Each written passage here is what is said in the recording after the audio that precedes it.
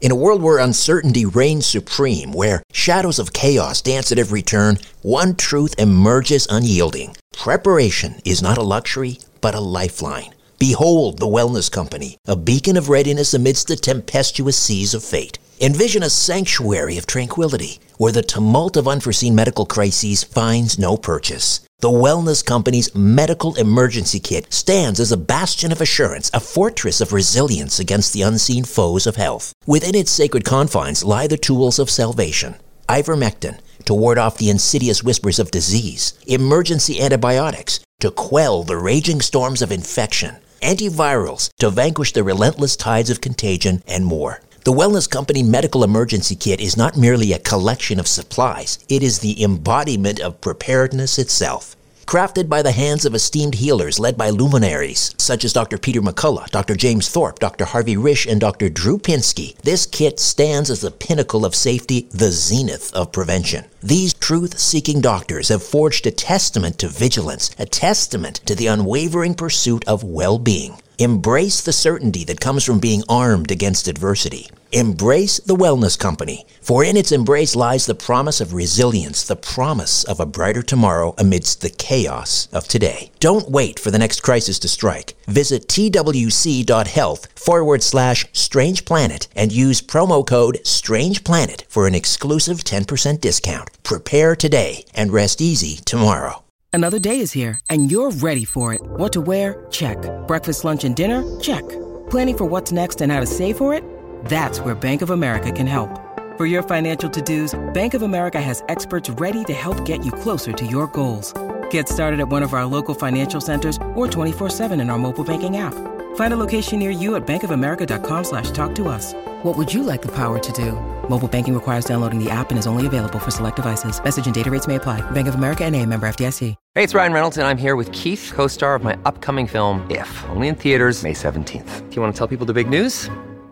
All right, I'll do it. Sign up now and you'll get unlimited for $15 a month and 6 months of Paramount Plus Essential Plan on us. MintMobile.com/switch. Upfront payment of $45 equivalent to $15 per month. Unlimited over 40 gigabytes per month. Face lower speeds. Videos at 480p. Active Mint customers by 531.24 get 6 months of Paramount Plus Essential Plan. Auto renews after 6 months. Offer ends May 31st, 2024. Separate Paramount Plus registration required. Terms and conditions apply if rated PG. Richard Syrett's Strange Planet. Following the truth wherever it leads. Exposing evil and corruption and the secret machinations of powerful elites.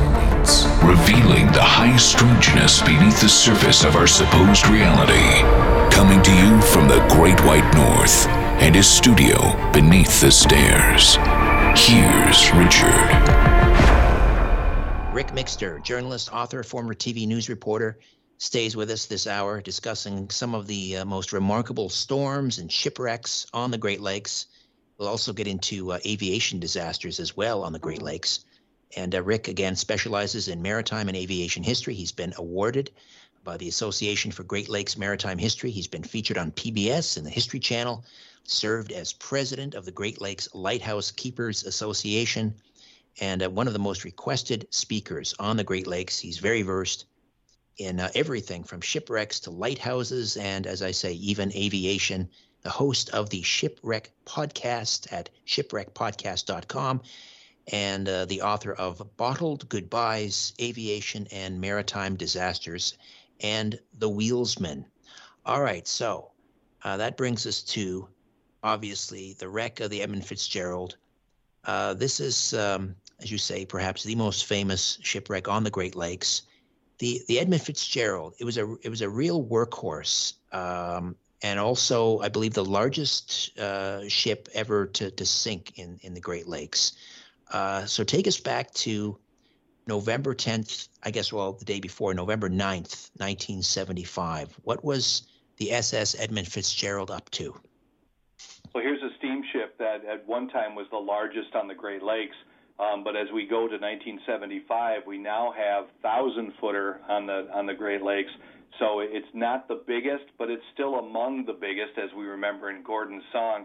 But it came up and it was doing the typical run would be from Silver Bay, Minnesota, and go to Toledo, and that's where they would feed these steel mills with these iron ore pellets. It pretty much only carried iron ore pellets, and it did that run from Silver Bay to Toledo so often that they called it the Toledo Express. But there were some problems, and I'm writing a brand new book right now. I just finished and proofing it now, talking about why she was at a different dock, and there were a lot of different things going on in the environmental situation at Silver Bay. So she was actually coming out of, the song goes some mill out of Wisconsin. Well, it was actually a mill out of Minnesota, but a dock in Wisconsin. The Superior docks there are huge, among the tallest on the Great Lakes, and they were taking on 26,000 tons of taconite, which isn't a full load for her. That's one part that Gordon did not get correct. She wasn't fully loaded, and she wasn't going to Cleveland. She was going to Zug Island in Detroit, and she couldn't be fully loaded because in the river system, she would have hit bottom if she carried a full load, or what the Coast Guard would allow her to carry in November. Did you send a letter to Mr. Lightfoot to maybe have him change those lyrics? I am in so much awe of Mr. Lightfoot, and I wouldn't be talking about shipwrecks if it wasn't for Gordon, his Summertime Dream album. But the truth is there are some glaring errors, from the Cook story in his song to the captain saying that water was coming in. There's a lot of problems with it, but as many people point out, it's not a documentary, Rick. It's just a great song, and I have to agree with them. Right. Well, that was my first album as well, 1976, Summertime Dream. So that song is what set you on your lifelong passion for the Great Lakes and aviation and maritime history? It did for so many other people, but for me, truthfully, it was the fact that I covered a shipwreck. We had the largest tanker disaster on the Great Lakes happen in my backyard in Bay City, Michigan. It was the Jupiter, and it had another ship that went by. It was offloading 3 million gallons of gasoline in 1990, and it ignited from the piling breaking off from a ship passing, and one man was killed. And I not only stayed out for 2 nights as that was exploding doing news coverage, but I also walked the melted decks of the ship when it was salvaged and pulled out of the channel, and it was just fascinating to me. So I also had another station that scooped us on some video, and I managed to convince my boss that if they paid for my diving lessons, we would get good coverage too. And I've won over 6 awards because of that scuba diving license now, and did a lot of great stories that people still talk about. Oh, remarkable. Getting back to the Edmund Fitzgerald, the Fitzgerald was accompanied by another ship. Was it the Anderson? Was. As they went up through left Superior and they made their radio call, the Anderson was north of them at 2 harbors, and that was, again, the common place for Bethlehem Steel, U.S. Steel, to actually come out of from there. So they met up with the Fitzgerald. They started to go up around the Devil's Island, which is where you make the turn, and at that point you make the decision on whether or not you're going to stay really in the Michigan side, or if the weather kicks up, and there was already a small craft advisory, the ship was going to take the northern route, and the thought being that the higher you go, the more protection you would get from those waves as they built, first coming out of the northeast. Eventually they knew that this storm that was now down in Oklahoma was racing towards Marquette, and it would eventually jump right over the top of them and settle into Ontario, and that would change the wind direction. So both the Anderson and the Fitzgerald were weather ships. They reported their positioning and all of the wind directions and the speed and the wave heights, and helped to the forecast. And as they did that, they realized that they were going to take that northern route to try to get the minimum waves, and if they had to, they could hide up at Slate Island if the waves got really bad. And sadly, they made a bad call and decided to go for it and get to Whitefish Point, and that was the exact wrong time to do it. Tell us about Captain Ernest McSorley of the Fitzgerald. We don't know a whole bunch about him. I know from people who've known him, and I've done probably more interviews with the people who built the Fitzgerald, the men who sailed the Fitzgerald, every expedition that's been down, at least 15 interviews from eyewitnesses that had a part of that. And McSorley was one of those unknown quantities. He was a quiet guy, but he would work in the wintertime to work on hulls. So we knew that he actually knew about the strength of a ship beyond what even a normal captain would. These are guys that know about weather forecasting. Their lives and the crew's lives depend on it. And McSorley had a long run with Columbia, Ogilvy Norton Company, and was on most of their ships. And he was now sailing their Queen of the Lakes for Columbia. That would be their flagship, where it was appointed by Hudson, so it had the best furnishings. It was made to have the best cook on board so that they could bring these presidents of National Steel and other companies on board and wine and dine them to keep their business. So McSorley was quiet. He loved storms. Everybody, including the cook that I interviewed, said he would not hide from a storm. And even the Coast Guard that investigated the loss of the Fitzgerald told me he was a heavy weather skipper, that they had looked at a decade on the lakes, and every time the Sioux Locks had a boat come in during a storm, it was the Edmund Fitzgerald with McSorley at the helm. So I've also looked in my new book. I've got at least 7 gale force storms in 1975 alone that he went through. So he pushed that ship, unfortunately, to a breaking point, and it just finally gave up. I mean, I'm reading here, though, the Edmund Fitzgerald had won safety awards. They had 8 years of operation without a time-off worker injury, so they had a good record. It was a fantastic record, and McSorley was a well-respected skipper. You don't give your flagship to, a slouch. This was a great captain who did very well for the company. He brought the cargo in.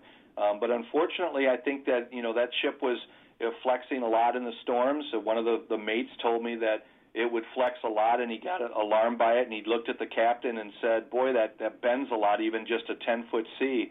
And McSorley looked at him and said, sometimes it scares me. So we know that vessel was a little quirky, and we know that it was in the hands of a man that would run it through anything. The bigger ships in that storm, the Blau, stayed behind Isle Royal and didn't go out. It had 100 feet on the Edmund Fitzgerald. So, we look, in hindsight is always 20/20, and it's not nice to second-guess somebody, but this was a captain who regularly picked the stormy routes and took them on, figuring he'd get through. So the Fitzgerald and the Arthur M. Anderson they were sailing together, but as I understand it, you correct me if I'm wrong, the Fitzgerald was a faster vessel, so it kind of whipped past the Anderson. Is that what happened? And Anderson had just been rebuilt. They added 90 feet into the center section of her, and so she was sluggish, compared to the Fitz, which was 16 miles an hour. It could make good time, and they never slowed down. Cooper said in an interview that he never stopped the revolutions. He kept going full out through the whole storm and didn't have any real problems with the storm until he had to turn around and go back into it. So here's the Fitzgerald kind of in the same boat. Fitzgerald went further north than the Anderson did, so the Anderson kind of cut the corner, and as the Fitzgerald went down between Michipicoten and Caribou, that's when they started getting into some real problems, and that's when he reported around 4 o'clock that I've got water, that he said, I've got vent pipes that are missing, my rail is down, and we've taken a list. And that, was an indication that he had been beat up, and as they came on the other side of Caribou, that's when the waves really picked up and where the Anderson took a massive wave that I believe sank the Fitzgerald. And so McSorley was going to, at that point, was he going to slow the Fitzgerald down so that the Anderson could kind of close the gap? Yeah, as they went through, he mentioned the damage, and he said, I'd appreciate if you'd shadow me down. And it didn't really bother the Anderson that much. In fact, Anderson's captain had been up all night. He went and took a nap. So I don't think that it was, boy, I think we're sinking or we're in real trouble. I think it was just, we'd love to have you guys closer. So they did. They closed the gap from 19 miles to about 9 miles. And at the time of the last transmission, Captain Cooper wasn't even in the pilot house. It was the first mate that was talking to the Fitzgerald. And just as an aside, Morgan Clark, the mate, asked, how are you guys making out? He was talking about the traffic that was coming out of the Whitefish Point area. There were 3 saltwater vessels that could have been a problem for the Fitzgerald. Their radars were now broken, and the snow was blinding them, and they asked the Anderson to follow them on radar to make sure that they would get clearance between them and the other ships. And that's when the Fitzgerald started calling for the beacon at Whitefish and the light. They couldn't find it, and they were starting to really realize that they were in the midst of a real problem. They thought that storm would take 2 hours to blow in the way it was coming in, and unfortunately it was a lot faster. And that Cooper had said that it was much faster than he really suspected, but he totally believed in his ship. He said that ship always gets me through, and it did, and he believes that's why McSorley pushed on as well. The last message from McSorley, I guess, to the Arthur M. Anderson was, "We are holding our own," and then he's never heard from again. That's it. It was very static on the radio, and they had massive snowstorms start to come in. And, of course, now by 7 o'clock, it's about 10 minutes after 7. It's pitch black up in the UP in November 10th. And so they're looking for lights. They see a radar blip that they believe is a Fitzgerald, and then it gets blotted out by the return from all of the snow that's blowing. And when that radar finally clears, they don't see the Fitzgerald. They can see the saltwater vessels, the Nanfree and the Benfree, Aberforths are coming up, but they can't see the Fitzgerald. And so they start calling for the Fitz and realize in a half hour that there's a real problem. So they try to call the Coast Guard, and that's a problem too. It took them a half hour because of the power failure at the Sioux for them to even get in touch with the Coast Guard. And then that's when the searches all came out. And how much do we know about how quickly it went down? That's the tough part, because we know many people say it was seconds. I believe it's more minutes. And as we start to look at the bottom, not just the pieces, and I was very fortunate to be among the maybe 25 people who've ever dove it. It requires a submarine to spend any amount of time down there. There have been divers that have gone there, but you take a submarine. And we haven't still, with 6 different expeditions, done a good pattern of where all the spill is of the taconite and why the pieces ended up where they did. So how fast that was is very disputed. We do know that the Anderson looked at their radar, and it was just moments when they thought they saw it, and then the wheelsman thought he saw a white light, and that would have been the stern light of the Fitzgerald. But even he said on cross-examination in the Coast Guard hearing that he didn't see it again and he just dropped it, that nobody else in the pilot house saw it. So it could have been the stern light of the Fitzgerald going down. We just don't know. But we do know now that stern is upside down, so it's probably not likely that he saw much of a light in the way that it went down. Would that suggest that it broke in two before it sank? That's been the big argument. I mean, and I'll definitely get people who will argue with me, but we know that it's in 2 major pieces, and that the one's on course, the bow is on course on 121 for Whitefish Bay, where it was trying to get to, and the stern actually went almost completely, not the opposite direction, but a course that almost 90 degrees from it, and it's upside down. So at some point, those two separated, and the midsection disintegrated to the point where we only have parts of the bottom that are on the bottom, and the plating is spilled all over. The big question is, did it take a dive, which I don't believe it did, or did it just kind of break up on the surface and the stern section flipped over on the surface? And it's so difficult to tell with the pieces and with really, quite frankly, the limited access that we have today.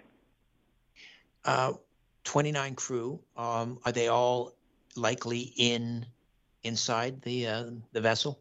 Well, that's where my story gets very interesting. We were the 5th expedition to go down to dive it, the Delta submarine, and right after my dive, which I was the 3rd person on our team to go down and record the wreck and get my notes, I came back up in the early afternoon just before dinner, and we had power left in the sub, so we allowed the tug owner and his son to go down just as a courtesy, and they found a missing crewman off of the port side of the vessel.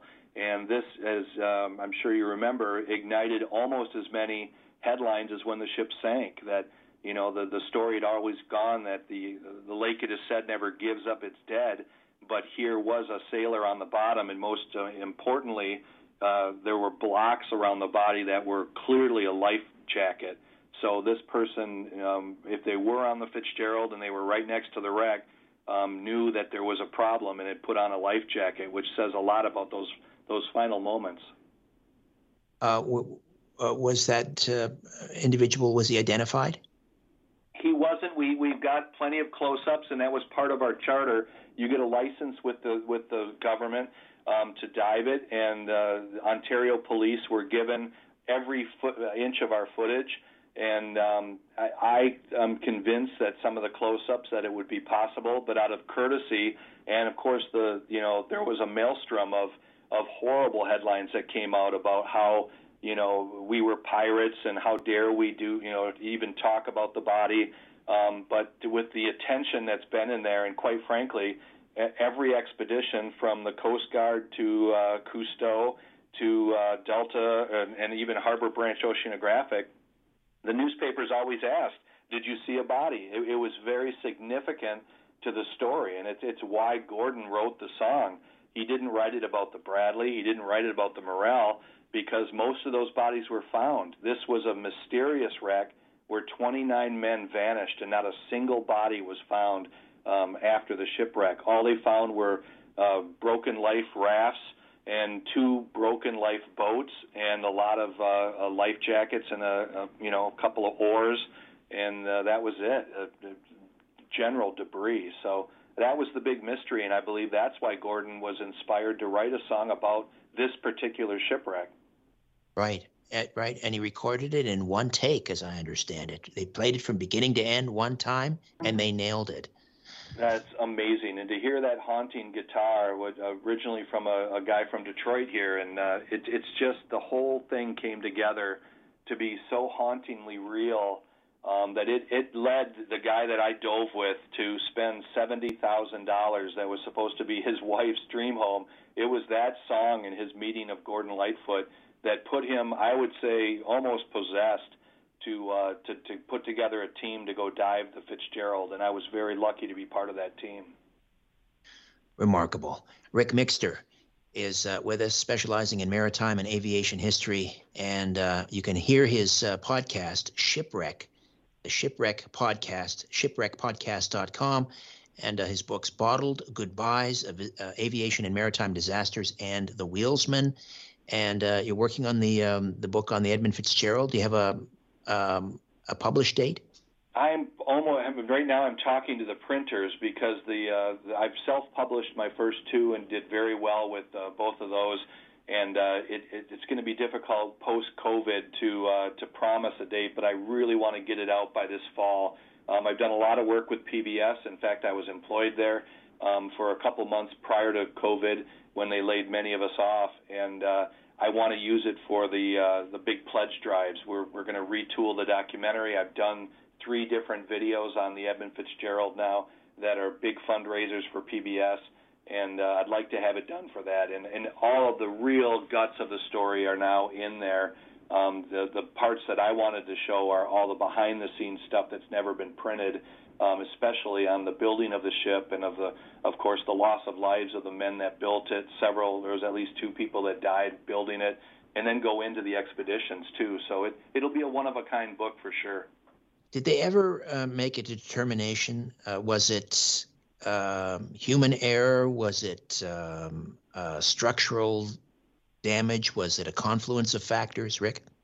That's our big mystery. In fact, the Coast Guard were the first to come out with their report. It took them about a year, and they actually dove down with a curved robot and searched the whole area to try to figure it out, and they found that some of the hatch clamps weren't put down. There's 21 hatches on that ship, and 69 of these Kessner clamps all the way around, and the ones that they found that were stretched out, they realized were clamped down, and the ones that were undamaged, they figure were not hooked up correctly. So water was going in through the hatches, in addition to what what McSorley had said had been leaking in through his vents, those 8-inch holes in his deck now. So the Coast Guard said they thought it was ineffective hatch clamps, but they did say we have not reached a complete, reasoning for its sinking. And then the National Transportation Safety Bureau, which mostly does aviation, but was also very, they were at the initial trial for the Coast Guard, and they came out with the fact that the hatch had actually collapsed in. And that's what I found as I went over hatch 1, was that it is completely crushed into the coaming. And there's a couple of things with that. First, we know that Cooper took a big wave that damaged his lifeboat. That's 30 feet above the water. So here's a wave that's likely 30 feet tall, speeding past Cooper and the Anderson and hitting the Fitzgerald at about the time when the vessel vanished. So it makes a lot of sense that that was that big wave that actually put her under. The question is, was it structural problems? Was it the fact that she was loaded up with water? Why didn't the Anderson sink, but the Fitzgerald did? And that's what's been that mystery that has kept so many of us still talking about it today. And how did the wreck of the Edmund Fitzgerald change rules and regulations in terms of maritime safety? It wasn't nearly as dramatic as some of the other shipwrecks that we've had, but there were certainly pressure. The initial call was the Coast Guard said, we're not going to let you carry as much cargo in the winter. They figuring you'd sit higher in the water and the waves couldn't get up to your hatches to cause problems. But there was a lot of resistance from the shipping companies who said, no, we believe the Anderson, that Captain Cooper had looked at the ship and said, boy, it was closer to Caribou than he wanted to be. He fully believed it ran over Chummy Bank or a mysterious 6-fathom shoal that the Coast Guard from Canada went over there. They had a survey ship called the Bayfield. I've talked to members of that crew who said they found nothing. I've seen their full report that found nothing that indicated that there was a 6-fathom shoal. In fact, it was a little deeper than was previous thought. So I don't think it did run aground at all. It was just a very convenient excuse, especially as $7 million lawsuits came in against the Fitzgerald. It was easier to blame McSorley for, unfortunately, making a bad decision, and that's why they were on the bottom. So I think that the verdict is still out on exactly how it happened, but there's no question in my mind it wasn't a giant wave that pushed her under, that final coup de grace that brought the ship into the deep water, and it never came back, and that's why no distress call was ever made. But since the Fitzgerald, we haven't had, or I may be wrong, but we haven't had a maritime disaster on the Great Lakes to that degree, have we? We really haven't. I mean, we've had the largest ship on the Great Lakes, the Tregurtha, has run aground, and that's certainly a shipwreck, and it was pulled off and recovered. And we did have major improvements that eventually came out. There was a fight to keep even the exposure suits on board, which had been used in World War II, and by 1975, the Great Lakes weren't mandated to have them. It took years, but eventually they allowed that. We did get better satellite coverage. We launched a satellite in '74 to watch the Great Lakes from our equator, and that technology has gotten much better since then. We also have buoys that are in the water that were launched as a result of the Fitzgerald. They hoped for an entire network that would showcase, and I go into my book especially on this, but they couldn't get the funding for it. So they put one in Lake Superior, and it was definitely important to have it there. But they had many problems with the early buoy, and then that was worked out, and it got a little bit better. So there were better improvements. Eventually, EPIRBs came out that helped to track lifeboats or even personnel who could wear one of these that could be tracked by radio. And, of course, the cell phones that came out, we now have where we can actually call up our own satellites right from the pilot house of a ship and even track through Aegis, the systems to follow other ships. So there's a lot of big improvements, not necessarily because of Fitzgerald, but the timing was right now that I think now we don't see it. And maybe because of the loss of a 700-foot freighter, even these 1,000-footers, when they see 10-foot waves, they just park and they don't go out. So maybe that's not so much of a safety improvement as an awareness that they all sail right over where that grave site is of 29 men. And I think that stays with them, certainly every time they hear the song. Have you ever been out on the water during a storm and been concerned? Yeah, I mean, we went out to look for shipwrecks, and it was foggy, and we found some shipwrecks and got hung up on a shipwreck. and it was flat, calm, and by the time we got our robot clear and made it back to shore, we had 8-footers, and in a smaller boat, that'll make you say some prayers. We were in great hands with a fantastic skipper, so I was never that nervous, but I was also on board a research vessel, the Laurentian, that I was literally hitting my head from my top bunk coming back in a storm. So it's nothing near of the men that I've talked to from, 30-foot waves or the great storms of 1913 or 40, but it was enough for me to get an incredible respect for those waves. And certainly by talking to all these sailors, again, probably no one has talked to as many shipwreck survivors as I have. You get a tremendous respect for the power of the Great Lakes and what Mother Nature can dish out. My father served in the Second World War. I remember he passed away many, many years ago, but I remember him telling us the story. Now, this was crossing the ocean on a big troop carrier. Would it have been the Queen Mary, I guess, or the Queen Elizabeth? I'm not Queen Mary, probably. Anyway, standing on the back of the ship, and the waves, the ship was rolling through the waves, and he could, look up and see the front of the ship from the back. That's how high the waves were. It takes your breath away just hearing the stories like that. The Wheelsman book came around from that because I not only had a World War II story of the Escanaba that had the greatest rescue in World War II, but then they mysteriously exploded and sank off of Greenland. And think of going into that icy cold water. So these stories are absolutely captivating, and I've been very honored to be able to preserve many of the stories that never had a song from Gordon Lightfoot, and didn't get that preservation. And that's been kind of my charter, is to make sure that those voices don't go away. They're all older gentlemen, and to talk to the people that not only survived but also rescued them, it's been an amazing quest for me, and I've just been so proud to be able to do it.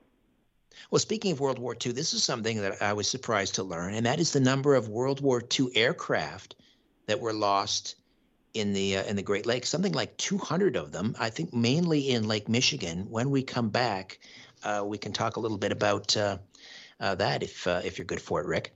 All right, Rick Mixter will stay with us. Back with more with Rick Mixter and Great Lakes storms and shipwrecks right after these.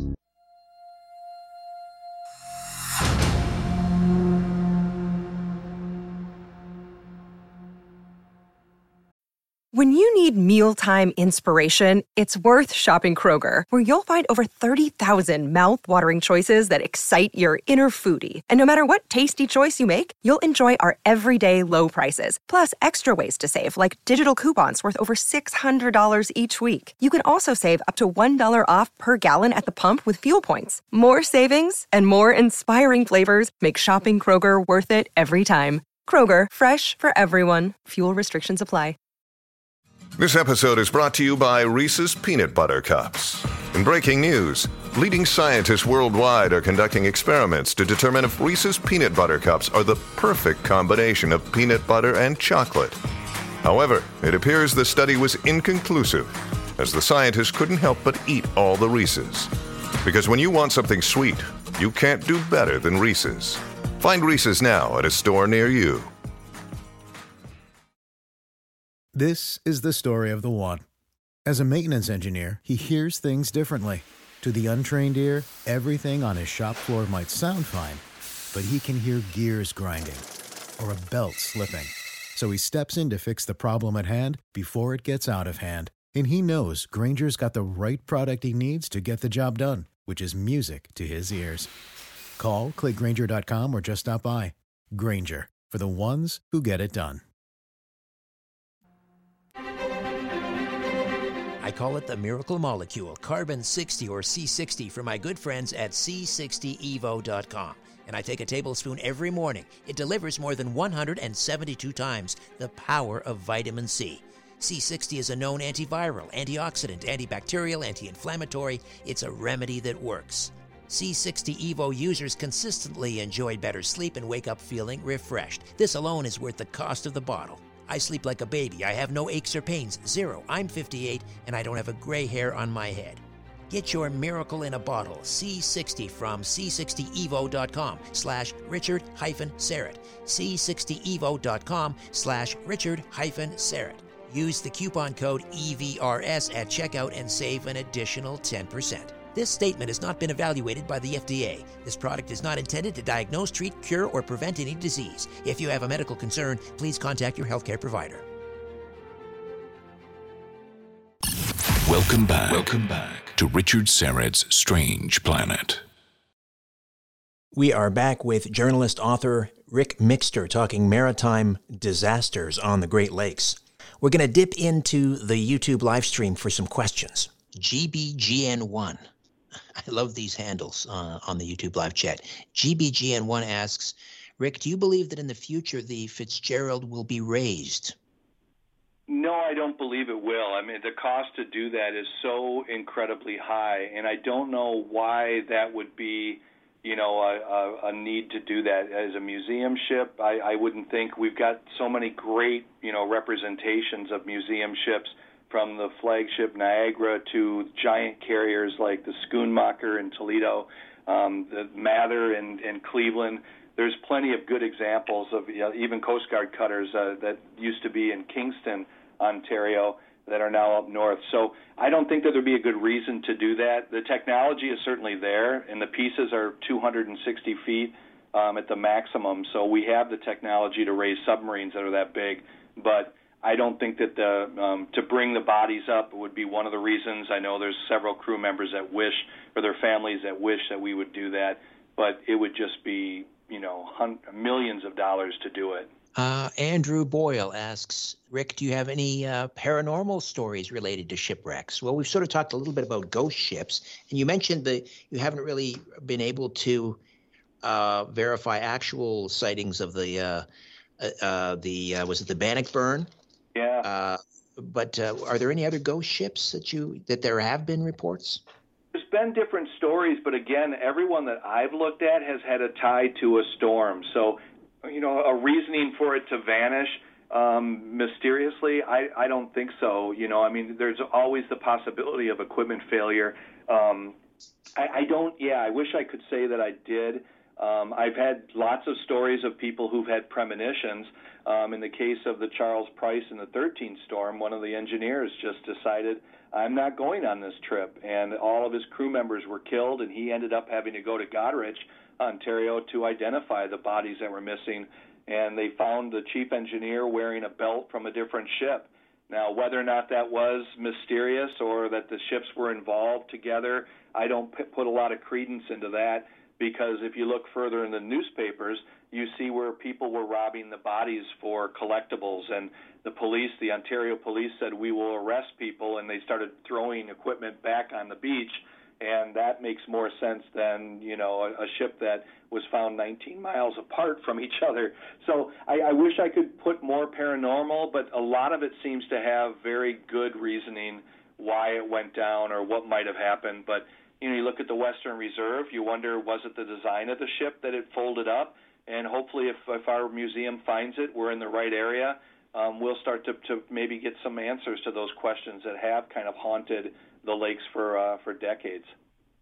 You mentioned premonitions. Now, this wasn't in the Great Lakes, but the Empress of Ireland, which sunk in the St. Lawrence. And my grandmother, I know it was her best friend, but her friend was just married, and she and her new husband got on. But the day before she got on board the Empress of Ireland, she cried and she cried. She didn't want to get on that ship. She knew something was going to happen. And sure enough, I think there are more lives lost on the Empress of Ireland than there were on the Titanic, weren't there? Absolutely right. It was an absolute tragedy in a river that you would think, there wouldn't be a problem. That they'd be able to just make it to the shoreline. And unfortunately for that, it was very tragic and a very difficult dive. I've never dove that one just because of the current and the depth and the murkiness there.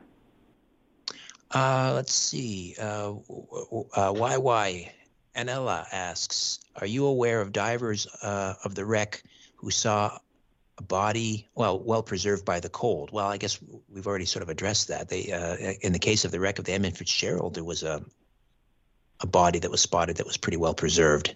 Yeah, it was on my dive, and it was within minutes of me surfacing that they went back down. So all too real and very painful for the families. They don't like it talked about, and I understand that, but it's also part of the story.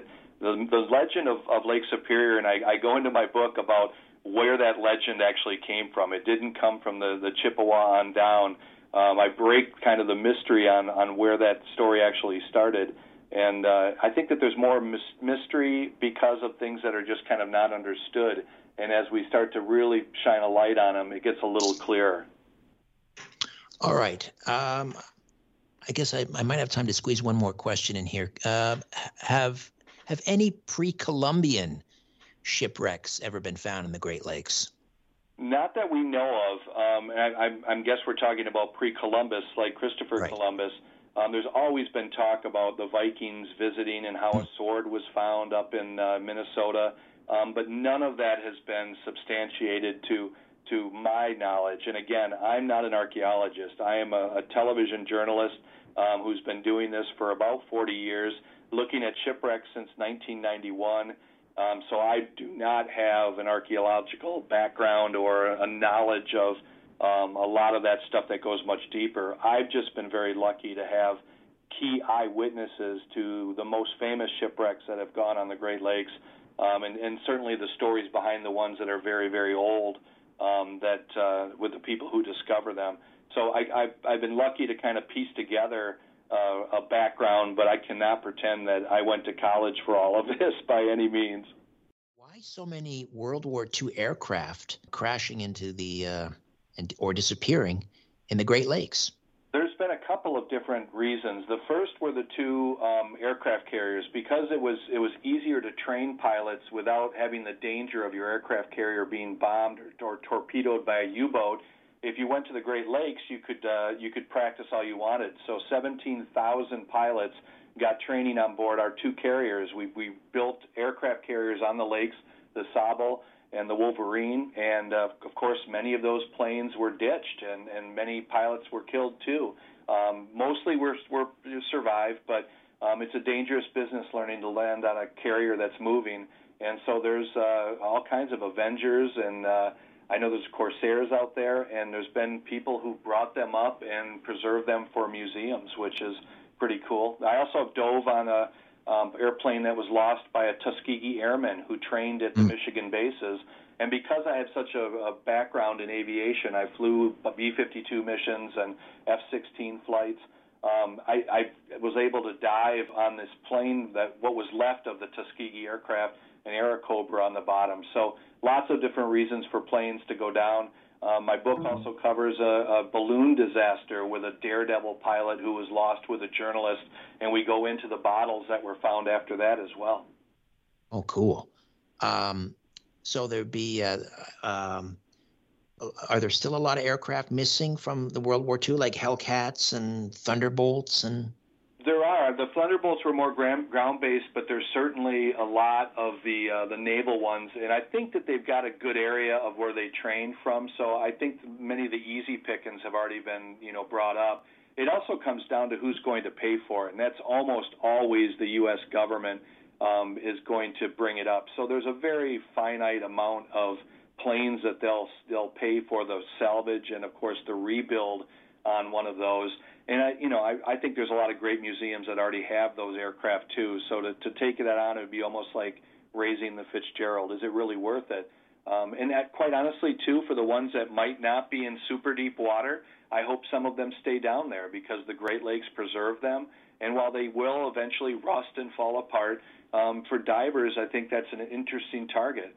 There's also a German U-boat in the bottom of Lake Michigan, too, that was part of a display that came after World War I, and then they were told to dispose of it, and they sank it in Lake Michigan, and that's been discovered as well. So a lot of interesting things that are on the bottom. That one will probably come up, maybe not immediately, but that's just too big of a target and too visual to pass up. So my gut would be that they might eventually bring that one up. YouTube live chat. Thinker asks, what was your most interesting wreck dive? Oh, that's like asking which kid I like the most. And my my children. You can't, because each story is completely different. The Fitzgerald, it captivated me. I was down there for nearly 2 hours, and I saw, the bow and the stern and the hatches and pieces that people haven't talked about before. But to go to the Novadoc, which is only in 12 feet of water, because I met two of the guys from there, that becomes very significant. I found another Christmas tree ship that's up on Manitoulin Island, up off of Barry Island, for people who've been up there on northern Lake Huron. And it's another amazing wreck that's just blown apart, and in many cases just a keel. So those bones still kind of speak to me because there's such a history, and with that one, a pictorial history of the loss of that ship. Each one of those take on a special meaning for me, so I really can't pick one. Getting back to aviation disasters on the Great Lakes for a moment, Northwest Airlines Flight 2501 was a Douglas DC-4 carrying 58 people, disappeared somewhere over Lake Michigan back in 1950. That remains a great mystery, right?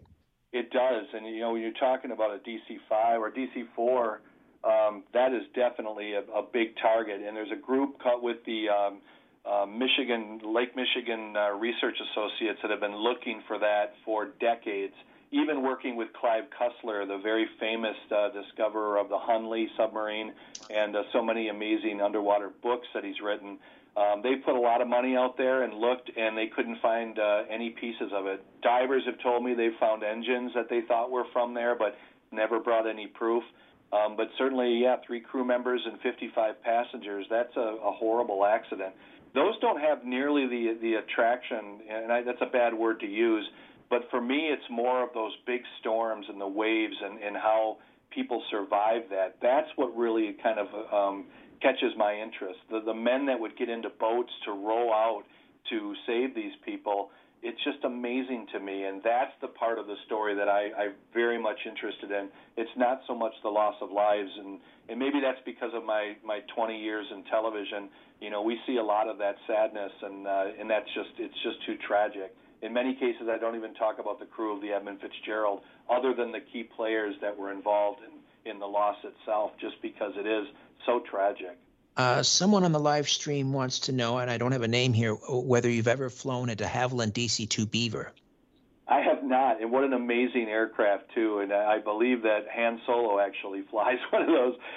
It would be amazing to be able to fly in that. I have had a little time in the Goodyear blimp and biplanes and stuff. I was just very lucky at the TV station to have a solid stomach that could take even the aerobatics flights. So Russian Sukhois, we even flew a bomber mission all the way to Germany and back and never landed in a B-52. So B-17s, B-24s, just fascinated by aircraft, and it's only equaled by the shipwreck stuff that I look at, too, and lighthouses.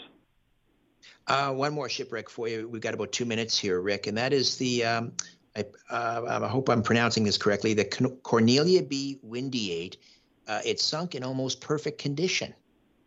It did, and it sank well away from where they thought it was supposed to sink. And we've seen this happen before, too, with a modern tugboat that went down, and that was probably an insurance job. They said it sank one place, and then it turns up where divers find it somewhere else. Well, the Windy 8 was found with its mast still up and considered to be one of the most beautiful schooners that's ever been discovered underwater. Since had 2 or 3 other discoveries that rival that. In the case of the Kimball, which actually still has a cabin on board, is pretty amazing because normally those will blow off from the water or the air pressure rushing out of the inside of the ship as it sinks. But the Windy 8 is unbelievably beautiful. We also have vessels that still have figureheads on them, dragons, if you will, or crocodiles on the Dunderberg, or a ram's head on the Sandusky. So there's some really neat stuff out there to go and dive, and anybody with even a beginner scuba diving can see some of these wrecks. The problem is most of the really deep ones are the ones that need a submarine to do it safely.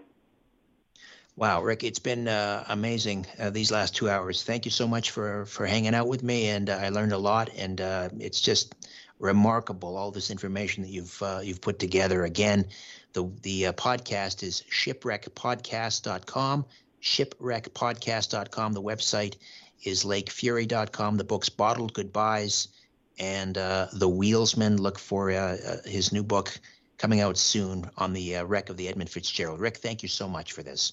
Thank you for sharing these with your audience. And anytime you want to talk about maritime history, I'd love to do it, Richard. We will. We'll do. It's a date. A new Richard Syrett's Strange Planet drops every Monday, Wednesday, and Friday. Subscribe at StrangePlanetPodcast.com.